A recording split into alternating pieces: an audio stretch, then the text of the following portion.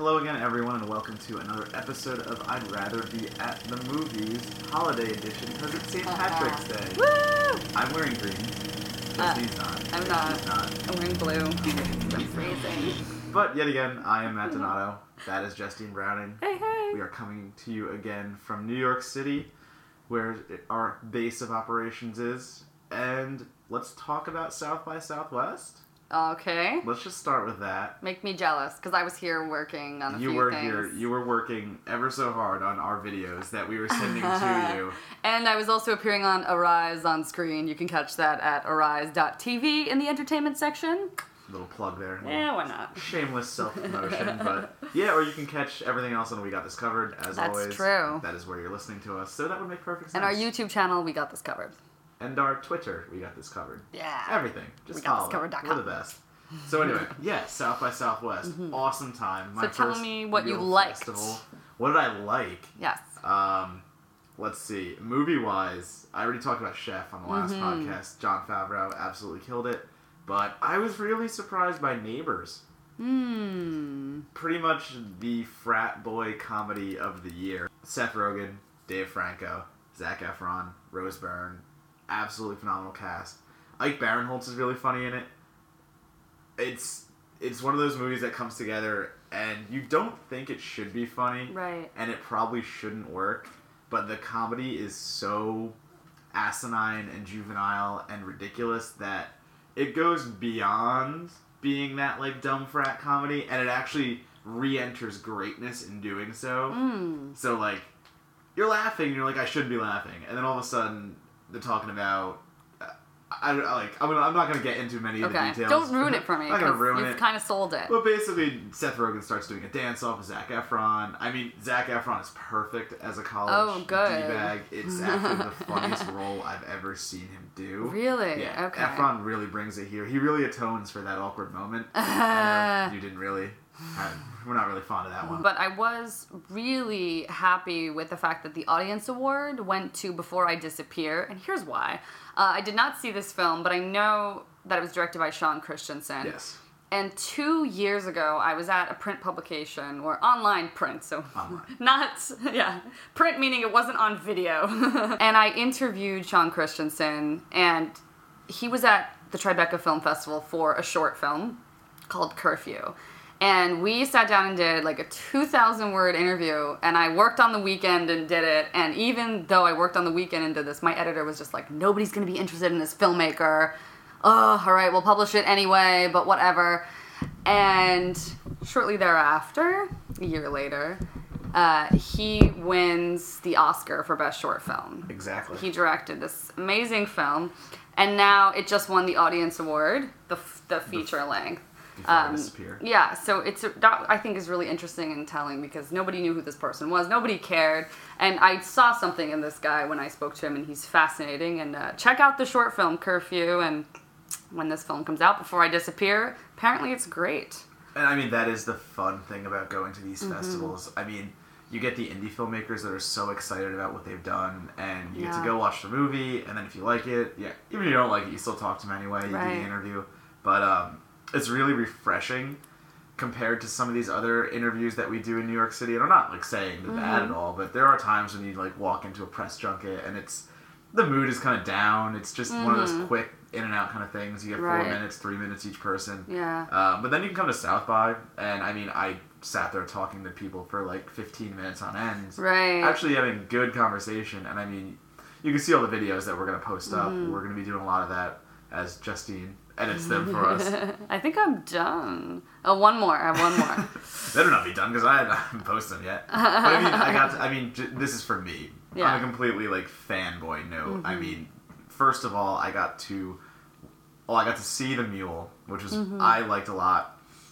Created by, because it was written and directed by a team of people, but created basically by Lee Wannell and Angus Sampson, who are Specs and Tucker from Insidious. Yes. I love what they do. Lee is a writer. I think he's one of the best horror writers we have right now. I'm really excited for Cooties. So, I mean, getting to...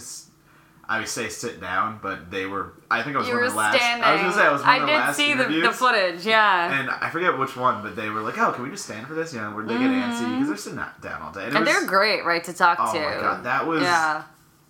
15 minutes of just That's a amazing. seamless conversation. I love that. It could go forever. I didn't even need to prepare questions because that's how the kind of nature that they have. And it's just so much fun to do that kind of stuff. Yeah, of course. The other things I did, I talked to, again, this is a total nerd out moment, but Tom Savini, who has done a ton of effects work for like early horror. And I'm sitting there talking to him, and we're having this conversation about, he's saying he loves World War Z as a zombie fan.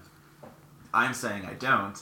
And he goes, well, alright, so you tell me, why don't you like it? Like, he starts asking me questions, and I'm so like, funny. this is me just completely nerding out Right, like one of my idols. I think the best part is I tweeted that right after. Just some silly tweet, like, completely just tried to interview Tom Savini without nerding out and failed miserably. And then he retweets that later, and I was just like, oh my god, now he knows I nerded out again.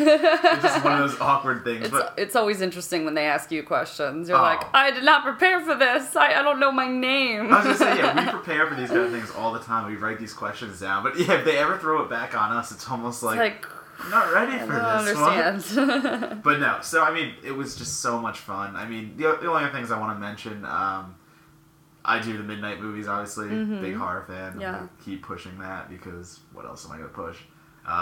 But Stage Fright. It's a horror musical. I'm in. And it was being, like, laid out as Glee meets a slasher film.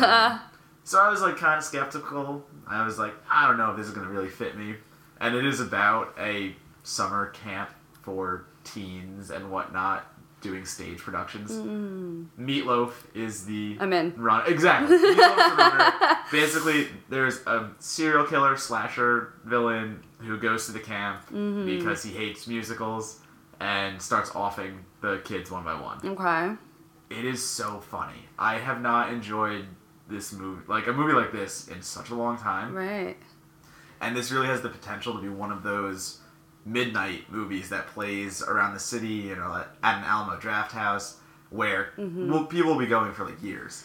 My theme today, for some reason, as I was preparing notes for this, is connecting current movies to smaller movies that people haven't really heard of. Yeah. And this is reminding me of a movie called Detention that I really liked that came out in 2012. My God, I love Detention. And no one saw that. Yeah. I am so going to plug that. Major respect points for Joseph Kahn, the director of Torque. Yes. Comes back with Detention, Josh Hutcherson. And Hutcherson actually, I think he produced a lot of that. Like, he actually gave money to make that happen. Because he really liked such an interesting movie. Detention. No 90s throwback in a lot of scenes. It's good stuff. So we're recommending that. I'm just gonna keep recommending things that relate to. I can talk about Detention forever. But yeah, so Stage Fright, horror fans, horror musical. It's really done well. There's a cool mix of like orchestral overtones, but then all of a sudden this hair metal kicks in and the villain comes. Got it. Do it. The other one I'm gonna throw out is Oculus. Another really creepy flick. It's being promoted now. It comes out in April 11th, actually. Right around my birthday, so happy birthday to me as a horror fan. But I saw it already, so I don't need to see it again. But our quotes will be appearing places for that. Yay! Because they liked my review. That's so much fun. So thank you, Oculus, for that. Shout out. But it's a creepy movie. It's pretty cool in the sense that they just take a mirror and they turn that into this like really devilish being. So it's mirror horror. Okay. Because you see your self-image in there, but do you really? It gets all... My interview's up with the director, Mike Flanagan. We go into that kind of stuff, so if you want to go check that out. There's a lot of cool stuff on the site. We can't say that enough, can we? We had a lot of fun in South Holy God, though. The site is like the stuff that people are doing in LA and South by and New York, and then recently London 300 you'll interviews. You'll be doing Tribeca for a little bit, no? I will be doing Tribeca. I go crazy during Tribeca. There is no sleep to be had. I go nuts. I see everything. I'm gonna skip Tribeca just because South by was such a strain, and I can't take off. It's rough. I know. I'm telling you, the Cannes Film Festival a couple years ago, 2 of the really most difficult weeks of my life. I really did not sleep, and that's what everybody says about festivals. South by, I didn't sleep. I do not sleep. 3 hours a night. Yeah, it's like 5 o'clock. By the end, yeah, you just don't know your own name. But we love it. But we love it. I was here covering a few smaller scale projects. I want to quickly mention, we are trying to do more TV interviews and things like that, and there was a great conference call that we got to be a part of with Michael Rappaport. I like him. He's amazing, and he gave such great answers to a lot of these really interesting questions, too. There's a few people on this call about his role on Justified, so look for that. So I know this is I'd rather be at the movies. And TV. I'd rather be watching TV. Yeah, I'd rather be watching something on a screen. Yes. I don't want to live my real life. The podcast too, so I just want to reference that because, yes, he won a lot of respect in my eyes. He's a really talented actor, as we know. But Nymphomaniac. Oh, man. This is one of the ones I had to pass up because of South Park. You did, yeah. I really want to check this out. So sell me now. I know. Oh, gosh. Oh, no. I'm on the spot. Well, I did pronounce it like it was a horror movie. I could see it being some kind of horror movie. It's a Von Trier movie about... Exactly, and he's technically, right, he's technically a horror director if you really think about it. If you look at some of his stuff. But the thing is, with this film, and I think we were doing the Super Bowl podcast, I said I went to a secret screening, and I can't talk about it, but I want to, and that was the film. There was a secret private screening of this movie a month ago or so. And I got to see it then, and I was really shocked, and I was so glad I got to see it before any reviews came out and kind of ruined it for me. Because I was taken aback by the innocence of this movie and how there is a lot of heart there. But the basic premise is that Charlotte Gainsbourg, who's worked with Lars von Trier 3 times now, I believe, just quite a few times, it starts off with her found beaten in an alley.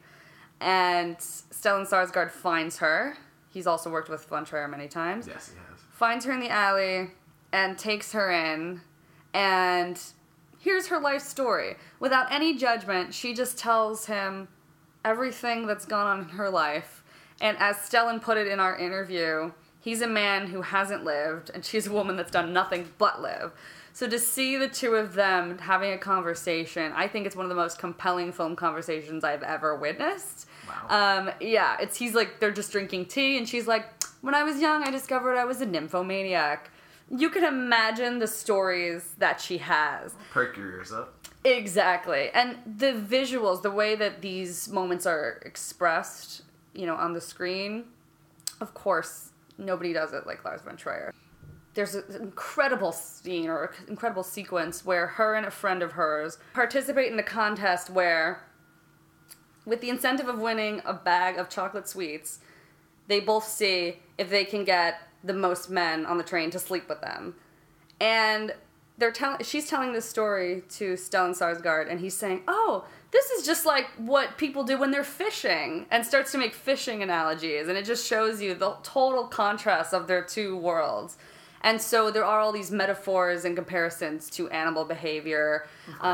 There's a lot of photographic montages.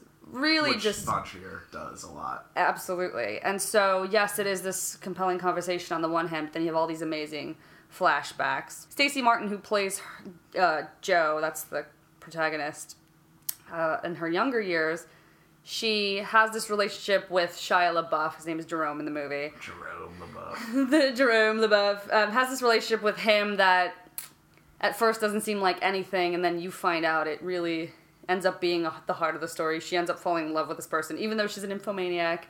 And nymphomaniacs can love. Nymphomaniacs can love, but that's her nymphomaniacness, which is not a word. Nymphomaniacness. It becomes a problem for her throughout the movie, But again, I didn't expect that to be in the film, and I didn't expect there to be so much heart in terms of the relationship she has with her father, played by Christian Slater, who's great in the movie. Another standout portion of the movie is Uma Thurman. It's a great scene. Uma Thurman plays the wife of one of the many men that Jo is sleeping with when she's younger, and she comes over with her children, her 3 boys, and basically says, can I show the children the whoring bed? I want them to understand where their dad has been. Too bad that awkward moment, that title has already been taken, because this could be a spin-off. Like, I could have watched this. It was the most uncomfortable situation ever, but I could have watched this for a good hour and a half. It's just hysterical. And it's just, what Von Trier does. He really takes his time with takes. So you're sitting there like, oh my god, how long is this going to go on? It's a really lengthy scene. But again, I think another director would have been like, all right, let's serve the narrative. Let's move on. And that was something that Christian Slater in our interview and Stacey Martin talked about quite a bit, which was that they had time to really, delve deep into their characters and really capture a moment rather than, okay, this is a scene, this is a scene, this is a scene. So I really do recommend it. I did not see part 2, which is funny because we only had to see part 1, or we're only given access to part 1. Right. And I heard that a lot of the people who weren't doing TV were told to see part 2 like the day before and had to at the last minute. Oh, really? Yeah. So the publicists were walking around explaining the second half of the movie to us, and it was just so funny because that's awful. 3. I would not want that. To you know be what? Like... You would think you wouldn't want that because I said, I don't know if I want it ruined. But 3 different people, one guy, 2 different girls, came up to me and said, let me explain what happens in part 2. And to hear 3 different interpretations of what eventually goes down. You still have no idea what happens. And I'm telling you, I still am really not sure, really what happens, because it was really interesting what each person chose to focus on when they were telling me the story. Oh, okay. But it's completely shocking and not at all like part 1. So I don't know if I'm recommending part 2 here. I know you'll want to see part 2 when you see part 1. It's really, they just go hand in hand. But I would recommend part 1. All of the hype and speculation, I think, is taken away from the fact that it's a beautiful movie. And I remember at the press day last week, all of the reporters that were going in, well, not all of them, but quite a few of them, I'm not going to name names, were asking about Shia instead of the film. Yeah, and that's terrible. And that's what, that's, who knows if they were told to do that by their editors, probably. Everybody wants a soundbite. It's just all, a lot of attention on him. It depends who you work for. If you want to be for a gossip mag, you're going to go for the Shia. People at legit news outlets were going in and asking, I'm telling you. And by the time I walked in, and I was one of the first people to go in, so if they were frustrated by that point, that's crazy. Yeah. I was told at the door, and I rarely ever get the stop at the door, where a publicist said, listen, you can talk about Shia's performance in the movie, but I don't want you discussing his antics or any of that. And immediately when I said I would never do that, because I really wouldn't, she dropped her guard and was like, thank you so much, thank you. And it was just so sweet. But it was so interesting that that's what people want to talk about. Him with the paper bag on his head, him being crazy. And I was not interested in that because there was so many other things to talk about with this film. So anyway, I recommend Nymphomaniac. Well, I was going to say, too, you go back with what Von Trier's done, and I absolutely love Melancholia. Me too! Not enough love for Melancholia. I was going to say, not enough people really love that. I think it was one of the best movies of that year. Not enough people saw it. Kirsten Dunst was amazing in that movie. There are shots in that film that are some of the most beautiful, gripping. I agree with you. It's art at that point. It's I agree. not a movie. It's that giant blue orb just coming over Earth. Most of that movie looks like a painting. Yeah, 100%. Yeah. And I think my mom was watching it or something in the beginning with me just because she was in the room, and it was that first intro of just the pictures. That was it. It was that picture montage. The great score. And she's just like, what are you watching? And I was just like, I don't know, but it's beautiful. It's beautiful. I can't look away. And you'll have there's a similar opening scene with the rain coming down and Joe lying in the alley and the camera zooming in. And in this one, there's a lot more modern music. So Rammstein is that playing. Song. I know the song that's in it. And so it's just like, wow. It's mesmerizing. Yes. Shout out to Melancholia. Which not enough people have seen. Nope. Please go see Melancholia. Go see Melancholia. Go see it. Just download it or watch it. It's a long, weighty movie. It's beautiful. And you have to sit through it, but that's what Von Trier does. And I have to ask, though, not having seen the film. Yes. So I understand how they filmed the scenes that were more provocative, we'll say. There are scenes... Okay, so they have the actors doing the scenes that any actors would do, for sex scenes, right? Nothing new there. But they used porn doubles who did actually have sex, and they used digital technology...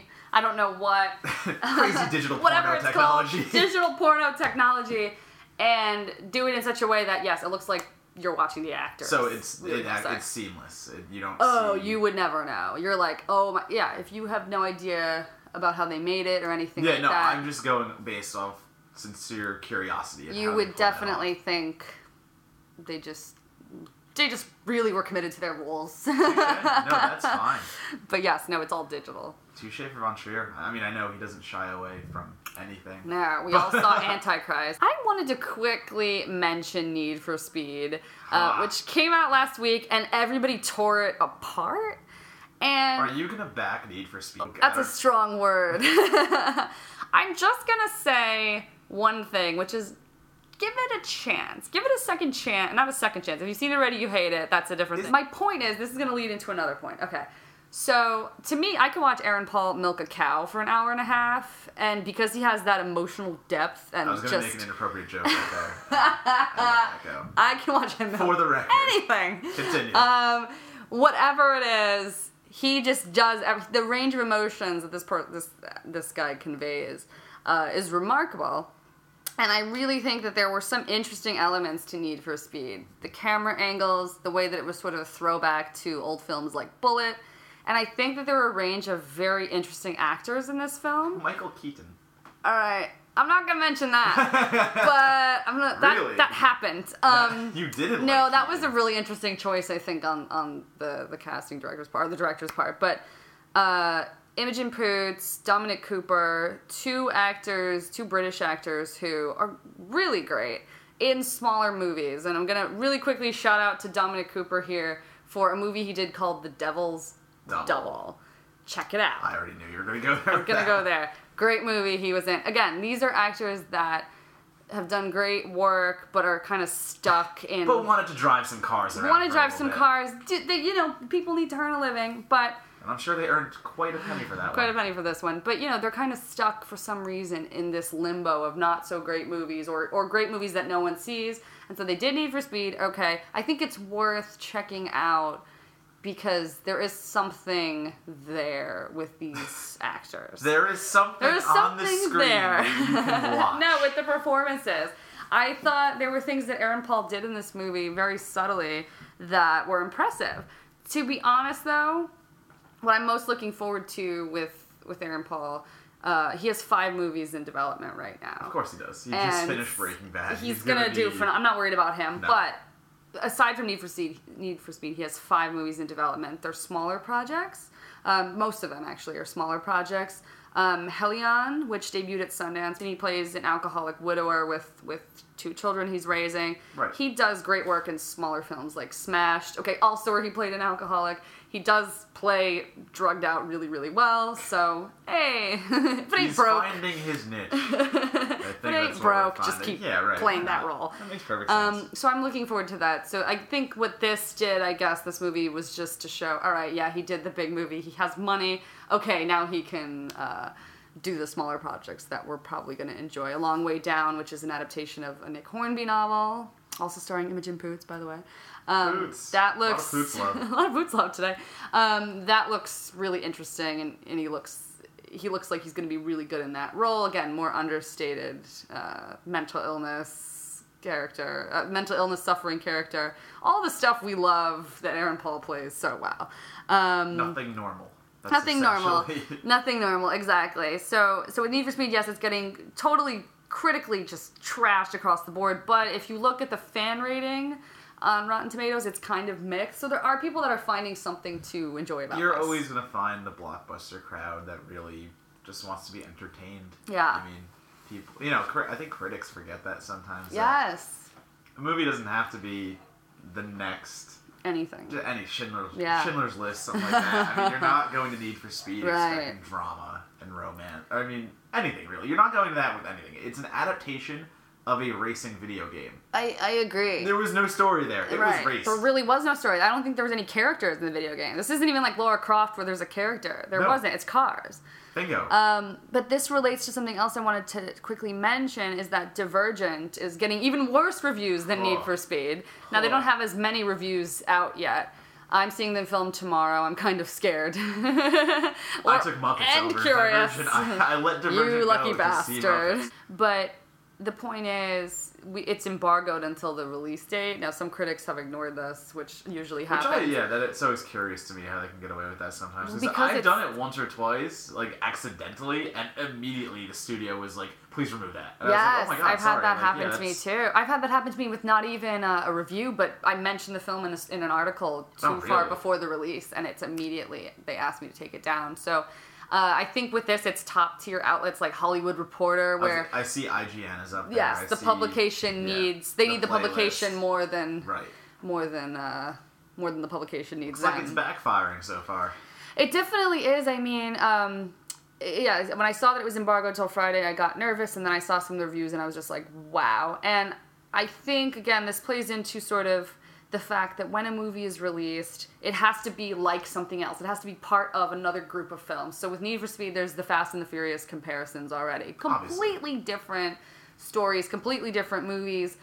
Fast and the Furious, that was, for some reason, similar to Twilight, not in the storyline, but in the way that audiences responded to it. No, I right? agree with that, yeah. Where you're just like, there was something there that people just couldn't get enough of. Twilight, Fast and the Furious... We'll never Fast know. and the Furious didn't start going downhill until Tokyo Drift, really.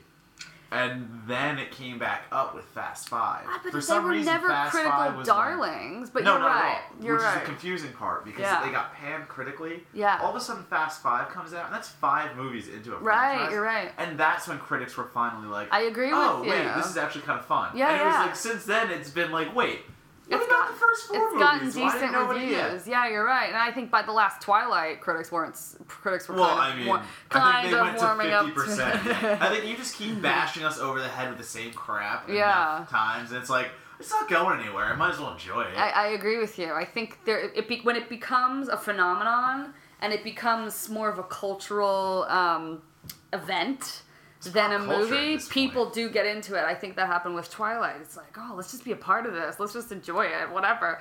And I think now they've tried so hard to recapture that.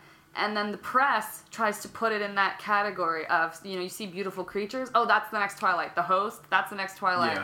Yeah. They're taking any young adult. The Mortal Instruments, same thing, right?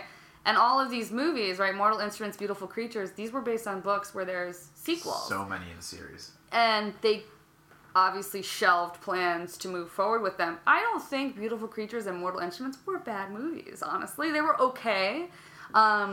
They weren't atrocious by any means. Well, I'm not affiliated with Justine's views in this segment. Mortal Instruments was so freaking bad, but it was watchable. Like, I remember having a blast with that stupid movie. And I could have easily watched another 3. And that's my endorsement. But... It was bad enough where it was hilarious. Exactly. Okay. It really was ridiculous. I love some B movies, so I won't argue exactly, with you. Right. And I think it provided that amount of escape and just ridiculousness and over-the-topness or whatever. But again, similar thing with Fast and Furious. It's like there was something there with Twilight that people, for whatever reason, it was a bandwagon that people just hopped on, they didn't want to get off. And now... they're releasing really quickly things like Divergent. They're throwing them out there as quickly as they can. And the scripts are crap. Yeah, well, they want to capitalize on the fact that young adult novels are very hyped right now. I mean, Vampire Academy comes out, does nothing at the box office, stuff like that. Right. It's going to keep happening. It's not going anywhere. And like you're saying, I mean, something like Divergent, where they greenlit how many sequels? I think 2. They greenlit 2, and who knows what's going to happen with that now. Are they going to move ahead with it? I don't know. Well, that's going to be based on money. We all know based that on box office, you're right. It's not going to be based... Critics cannot stop a franchise. Money can. But I will say this other thing that I've noticed, right? There's a trend with greenlighting sequels to movies that didn't necessarily do that great in the first place. I don't know if that'll happen here. Percy Jackson? Absolutely. Kick-Ass, right? That didn't do so well at the box office. It was when it came out on DVD and Blu-ray. Yeah, home video release. Red, same thing. Red killed it in the home video, and that's why they did Red too. So, but Hansel and Gretel Witch Hunter, that didn't really do that great. And yet it's getting a sequel. Now You See Me, which was really panned, apparently was a surprise sleeper hit. Money.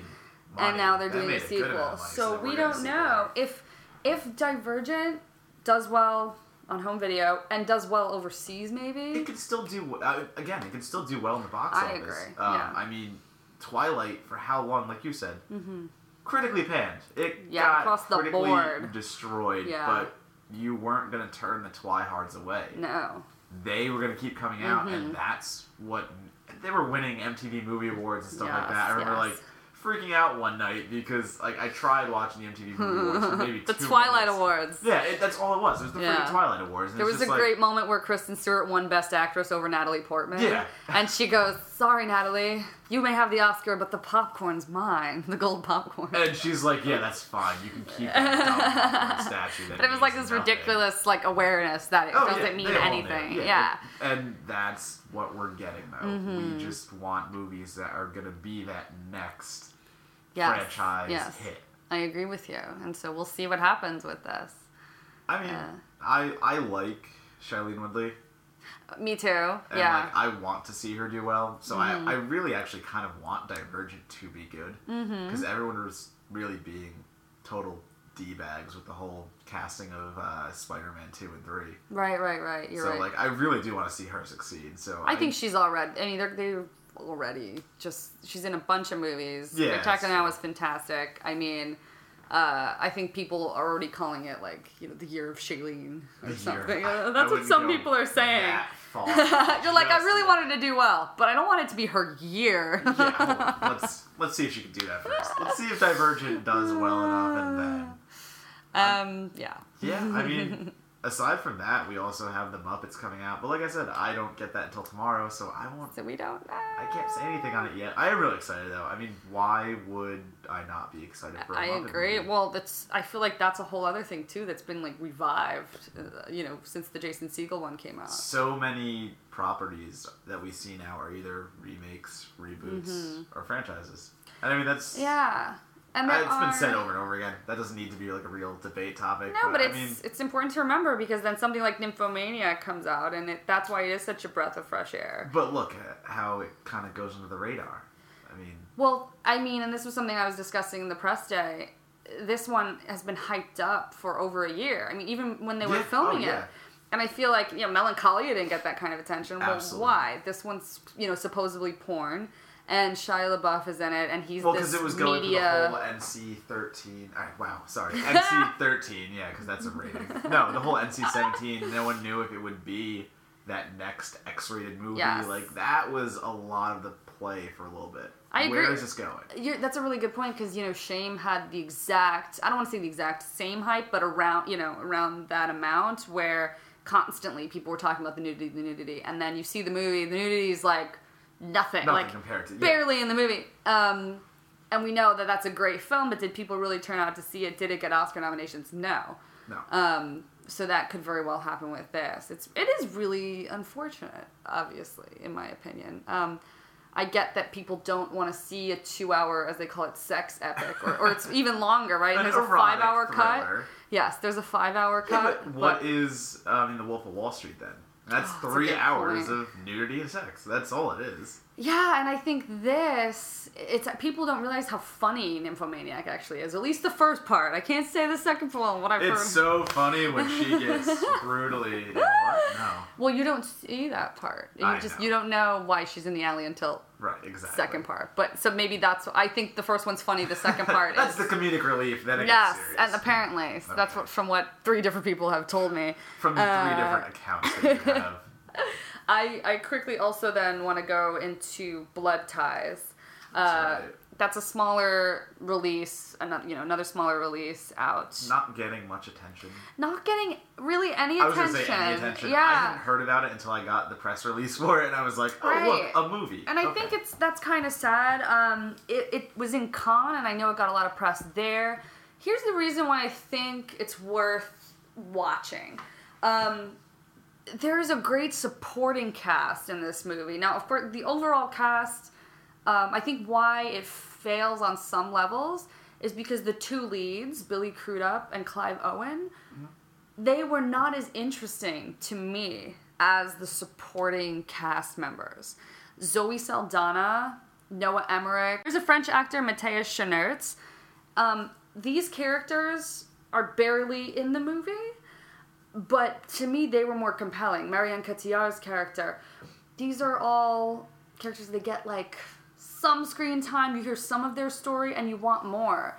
And that's, I think, not a good thing because we're supposed to care about the leads. And it's not that they did a bad job or anything. I really think it was the writing, or I feel like the casting might have been off, actually. Clive Owen is Billy Crudup's brother. Billy Crudup is a cop. His brother has been in jail for a number of years. He was the troubled kid. He was the wrong side of the tracks kid. And James Caan is their father. And again, he's a supporting character that phenomenal. You want to see more of. James Caan. Yeah, so I think it just, something was off there.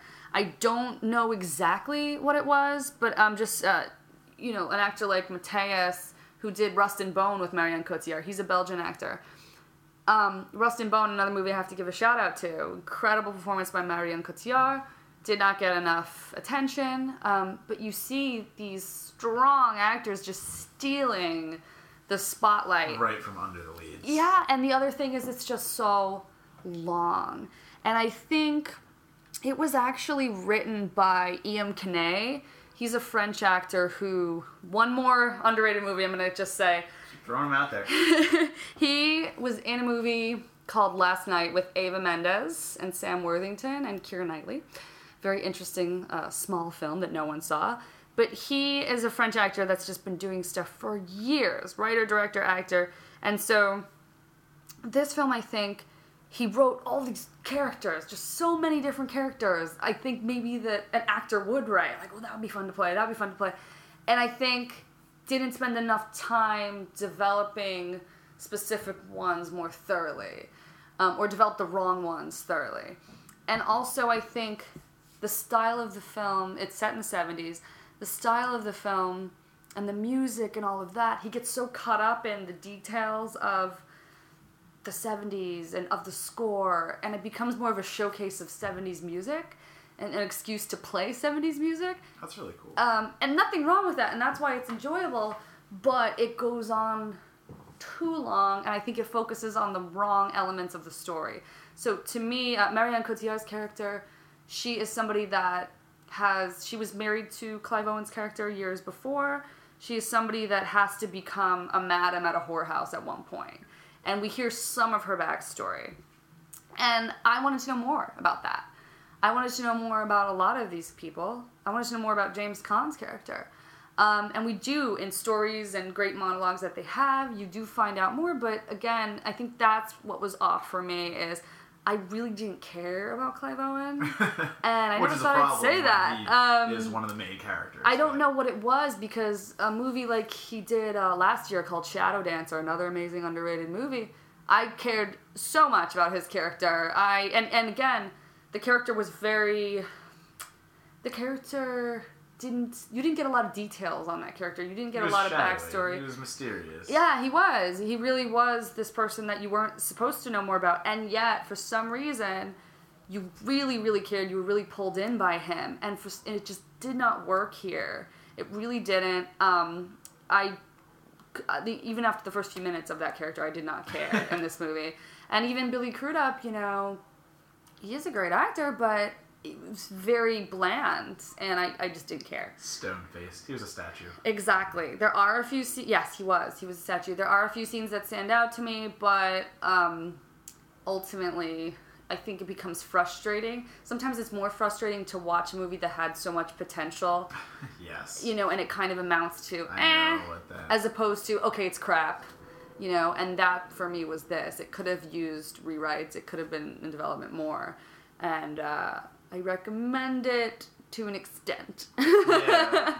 No, I understand that because some of the things I did see at South by Southwest too. I mean, it's a very varied festival, so you're getting a lot of projects that are, I would call reach projects. Mm-hmm. They sound really cool, and you think like they could be awesome, but they try too hard to do one thing. I mean, there was one horror movie called Home that I saw. Oh. Really cool. Nicholas McCarthy, he directed The Pact, which was a tight little ghost thriller. Mm-hmm. Not really ghost, but I'm not letting any of that. Blah, blah, blah. I'm not going to give details away. Anyway, Home. Awesome scares. Like, really terrifying, jump out of your seat kind of stuff. Miserable story. Wow. And it just breaks your heart because I want to fully back this guy. Mm-hmm. Because he really makes me, shiver in the theater. It's uncanny what he can do with atmospheric scares and what he does to a house. He's really good at making houses haunted. Ooh. And again, which That's is not easy to do. No, not He's not done when it, it's been done 50 billion times. He's done it well twice. And Right. again, twice, the story has just been not where it needed to be. And you're sitting there going like, I want to love this so much more than I do. So I get what you're saying. I get those movies that you watch and Sucker you see Punch? the potential. Oh man, I'm gonna really go on a limb here and say I didn't hate Sucker Punch. Oh, but think about the concept of Sucker Punch and all the potential in the $100 million movie that it was. And what we got. And what we ended up getting. That's, I think, was more frustrating to see than just a movie that is just garbage to begin with, and we know it's garbage, and that's it. Like, this had a lot of promise. But we're going on. I gave Sucker Punch a positive review. Wow. I'm one of those few people. I'm going to look the other way. Hey, listen, I don't want to hear you're a Twilight fan and whatnot. I can judge however I want. This is a judge-free I zone. wouldn't say fan. Did you or did you not wait in line? Shh. Exactly. I told you that I went to the marathon. Yep, I'm calling that out again. I Just so did. It was nobody $20. forgets you. I don't care how much you had to pay for that. That's nothing. 5 movies for $20? Oh man! I would see That's a any bargain. 5 movies for $20. How did I miss that Twilight? I can't believe I'd see any marathon for $20. 5 movies. You are much braver than I. I would see Manos: The Hands of Fate 5 times. Does everybody remember Manos: The Hands of Fate? Yes, Manos: The Hands of Fate. Oh my god, I'm a horror fan. One of the worst movies ever. Exactly. But one of those cult movies that Come you on. almost have to watch. Yes. Anyway, it's St. Patrick's Day. So, random question. Yes. Favorite... What would you consider a good St. Patty's Day movie? You mean like a movie that has drinking in it? I don't know. I'm throwing this to you because I have 2 in my mind right now. Okay, a movie that's coming right to my mind because I'm thinking about drinking, because I'm thinking about Colin Farrell when you say drinking and Irish things, is In Bruges. I freaking love that movie. Did you think that? Okay, that's. But that has nothing to do with St. Patrick's Nothing to do with Day. St. Patrick's Day. I was gonna throw out. Well, I mean, again, not has to do anything with St. Patrick's Day, but I am so in the mood to go watch Green Street Hooligans right now. Oh, that's a really good call. I think I wanna just go get like a pint and watch Green Street. But you have a million things to do. You're I do. So I'm busy. gonna do those things, but I'm gonna be doing those things the whole time going, I should be watching Green Street Hooligans. Peter Pan donuts as well. Man, you have no idea. They have a red velvet donut. Shut up. Yeah. Sorry, we're nerding out of the Okay, right now. This but is New York City I stuff. have to really quickly then, because we're talking about Colin Farrell and drinking, this is just terrible, but I have to, it's a terrible segue. It's Go. just atrocious. Colin Farrell drinking. Where are we Colin going Farrell with drinking, no joke. I have to quickly recommend something that I didn't think got enough love that's on Blu-ray this week. Winter's tomorrow, Tale. Tuesday. this? Kidding. I forgot all Justine's about hyperventilating. that. I just broke Justine by saying Winter's Tale. I said movie, not a stroke. Oh, sorry. Yeah, so Saving Mr. Banks, which is on Blu-ray this week, is a movie that has Colin Farrell, and a lot of people don't realize he's in this movie. And there's a few movies that he's in a supporting role and he's really good, but nobody brings up. Because he gets not overshadowed, but for some reason they just focused on the fact that Tom Hanks was there. Right, that right, was- right, and that- Emma the major Thompson. selling point for that was Tom Hanks. I agree with you. So this film is about P.L. Travers, who wrote Mary Poppins, and it's about the fact that it took 20 years to get Mary Poppins made into a film. And Right. why? Because this book was so important to her and so special to her, obviously. She wrote it, but why specifically is what you find out in this film. Yes, it goes into how they made the movie and how they developed the score for the movie. It's quite funny. Emma Thompson is hysterical. I like Big Emma Thompson. Yeah. And she's amazing in this, every scene. Just cold, evil, and yet you just like her. So it's about sort of the way that Disney lured her to Hollywood and tried to convince her that this movie should be made. And you see in flashbacks her childhood and what inspired this book. And one of the main things that inspired Mary Poppins was her relationship with her father when she was younger, played by Colin Farrell, who had a huge drinking problem. Okay.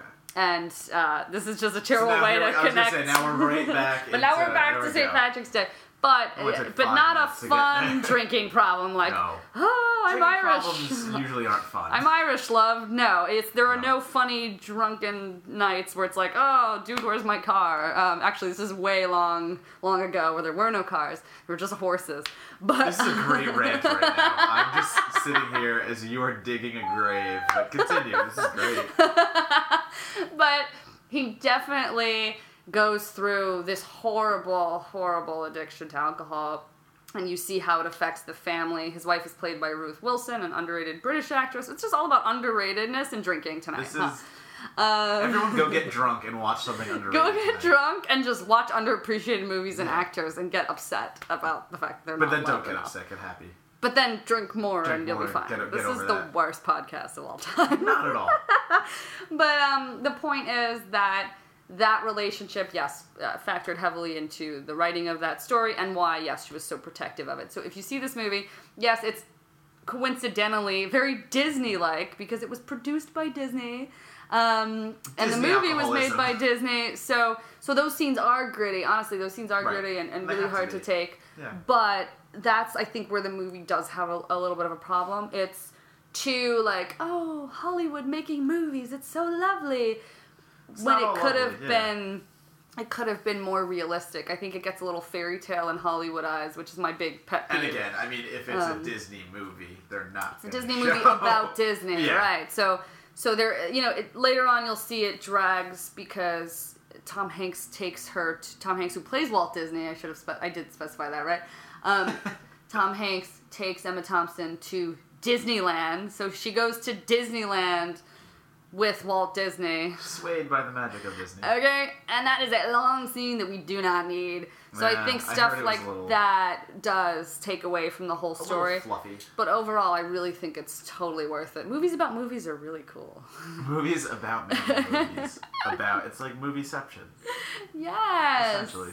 I'm very sad, though, because you said drinking and Colin Farrell, and I was hoping you were going to go with Seven Psychopaths. Because that's an Oh my actual God, movie we should that have you just could've mentioned. I'm That sorry. He plays That's a hilarious perfect. drunk.